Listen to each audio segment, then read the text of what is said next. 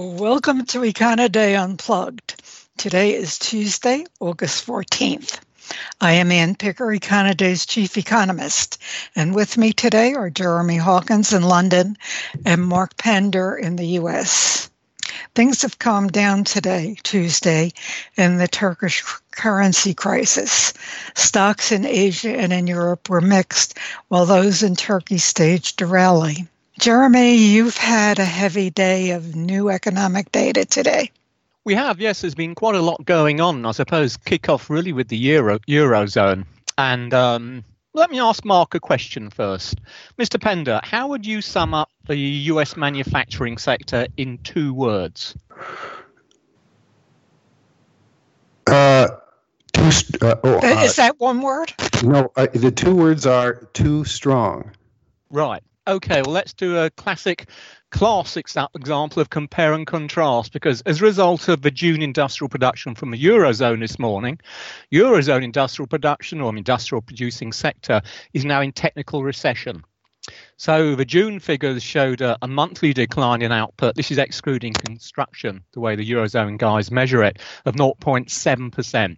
That made for a second quarter decline of 0.2%. That was after a first quarter decline of 0.6%. So just on the old simple rule, 2 consecutive quarterly declines puts the sector into recession. And indeed, with orders growth still slowing, it really does raise some question marks about what's going to be happen to manufacturing over the balance of the year. Of course, this has to be seen in context of the ECB's maintenance that the first quarter slowdown in total GDP growth was just going to be temporary.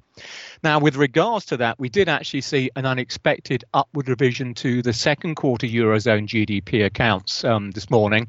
That now stands at quarterly growth of 0.4%. So in a US annualized basis, that's a 1.6% rate. But even then, that only matches what we saw in the first quarter. So it still means that the slowdown we had at the beginning of the year continued through into the latest 3 months. So at the moment, I think it's got to be said that when we look at the performance of particularly the likes of the euro against the dollar, or indeed the euro on some of the other crosses as well, yes, it's true that there have been some concerns about the implications of what's happening in Turkey at the moment for the Eurozone banking sector. But there's also some issues just directly concerning the Eurozone economy at the moment, which really does suggest it's significantly underperforming what's happening on the US side of the water, and in itself is justification for the euro to continue to weaken as we've seen over the course of the last few weeks, if not months. Jeremy, this is Mark. I have a question. Are there any signs of input cost inflation, supplier delivery delays, capacity stress, inability to get employees in the factory sector there? There's some limited signs in the sense that I think if we look at some of the survey evidence, which is really the only way we get hold of that. So if we're looking at typically the purchasing managers indices, within those surveys, there have been some indications of certainly lengthening vendor delivery times. Not so much the case that it's a problem of getting hold of new hirees. Don't forget, we're still talking about a Eurozone unemployment rate on the wrong side of 8%. So there's still a fairly sizable pool of labour. So where there are capacity issues, it tends to be limited to those parts of the Eurozone. Really, it comes down to Germany, where capacity constraints are being tested for some while now. But by and large, no, we don't have the same sort of pressures in the Eurozone that we do over on your side. Are there? Is it hard to get skilled labor in Germany? Skilled manufacturing labor? In Germany, yes, I think what we're seeing at the moment, there's still a fairly large pool of workers which have moved into Germany just through the immigration channel. So that's helping, I think, at the moment to keep wages down. Although it's got to be said, wages are starting to accelerate a bit in Germany. But where the issue comes in, it is on the skill side of things, where I think increasingly we're beginning to see companies which require skilled labour having problems actually finding the employees to undertake the positions. So it's certainly true of Germany, I think, but it's not really true of the Eurozone as a whole. And as I said previously, that really comes back to the fact that the labour market for the Eurozone is still relatively loose. So there's still that much more spare capacity left. So the factory sector in Germany, how would that compare with the US? Well, it has been, I suppose, more on par with the US until really this year. Certainly, if we go to the, last year, the US German manufacturing sector was, particularly second half of next year, was really facing boom conditions.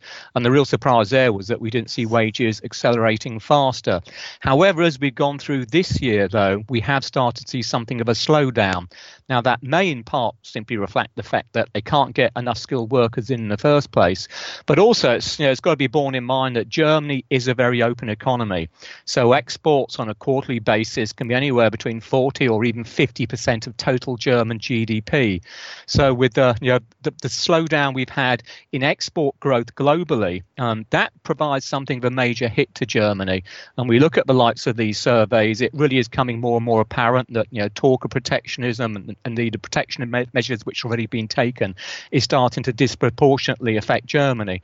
And that's bad news for the Eurozone, of course, because Germany has such a disproportionate share of the Eurozone as a whole, and indeed has been one of the fastest, most important growing economies within the zone. What else can we say out of Europe? I suppose should just quickly go back to Turkey, since it has had some implications. I think there's been some concerns that we could start to see some contagion effects coming out of Turkey. As Anne was mentioning, things have settled down a little bit today, but I think generally speaking, within Europe anyway, the expectations is that until such time as we see the Turkish central bank begin to raise interest rates, and of course it's questionable as to whether or not they'll be allowed to do that, the Turkish situation could continue to spiral downwards. That has been borne out in some relatively significant widening in spreads between the likes of Italian bonds and Spanish bonds versus German bonds. Those spreads have widened quite significantly over the course of the last week or so. But by and large, I think it needs to be said to be looking at banks' exposure from the Eurozone into Turkey is relatively small. So we've got the likes of Spain, which is the highest, that's estimated at about $82 billion, France 38 billion, Italy 17 billion.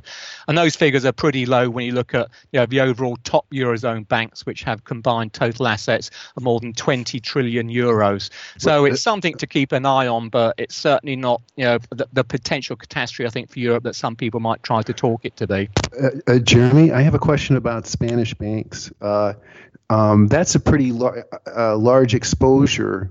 Is that a large exposure for I think a country in a periphery country with which in the past has had trouble in the banking sector?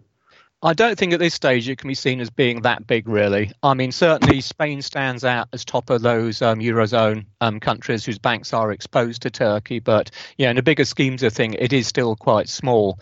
And I think, something to bear in mind for the Eurozone as a whole, since we had the great financial recession, Eurozone banks have become much better capitalized. So even if they were to be hit with, larger defaults or whatever it may turn out to be, it wouldn't have the same impact this time round as we did, going back a few years ago. So it's something I think which is certainly on an individual banking basis. Some banks are quite heavily exposed to Turkey. Then it could hit individual banking stocks. But I think for the likes of Spain or Italy as a whole at the moment anyway, it's something to keep an eye on, but not necessarily to be overly concerned about.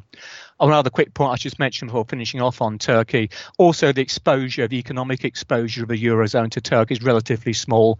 If you look at total Eurozone exports going to Turkey, it's only about 3% of the Eurozone total. So that's not too much to worry about. Although within that, it should be said that Greek exports going to Turkey, that's about 7% of total Greece. So that could have some negative implications there.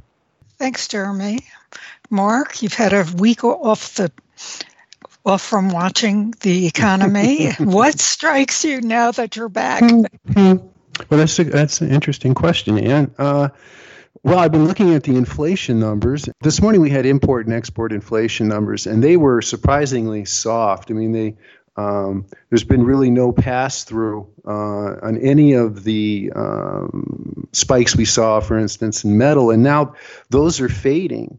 And last week we had a tick higher in the year-on-year core rate, though the monthly rate was still a very mild, modest at 0.2. So I think that is what's striking to me, and that will, if that persists, then that will, or if that continues, I think maybe a more positive word. can be used. I think the Fed will have it pretty easy maintaining its 2% inflation target. Right now, they're fighting a little bit on the upside of that target. So they're wanting to keep it down. Throughout this expansion, it's been pretty much the opposite, where they've been trying to lift inflation, and now we're getting a bit of a transition. It looks to be holding pretty much at that 2%, so that won't be turning up the heat any on the Fed to raise interest rates, even though we still have two more expected for this year. If inflation does remain subdued like that, those expectations could change. And if they do change to a fewer number of rate hikes, that could be a very big positive for a second half stock market rally. Mark, can I ask you something about the dollar? I mean, one of the knock-on effects clearly of Turkey has been the move into safe haven assets, and the dollar clearly is fairly flying at the moment, pretty well across the board. A, does you think that have implications for Fed policy? And B, do you think the US administration is going to be happy with current levels, let alone potentially still higher ones? Well, for Fed policy, and we saw that this morning in import prices, that's going to keep down imported inflation. The higher the dollar goes, the greater the purchasing power of U.S. buyers. As far as the administration goes, of course, a stronger dollar, however important that is for confidence in U.S. assets, it is a negative for U.S. exports. And with the trade tensions and the possible or the ongoing retaliatory tariffs, that would be a negative as well for exports. So it could be, if exports start falling off, I think that you could see some heat coming out of the administration challenging the Federal Reserve's rate policy, which is very, it's an aberration, as it were, for traditional economic policy to have the administration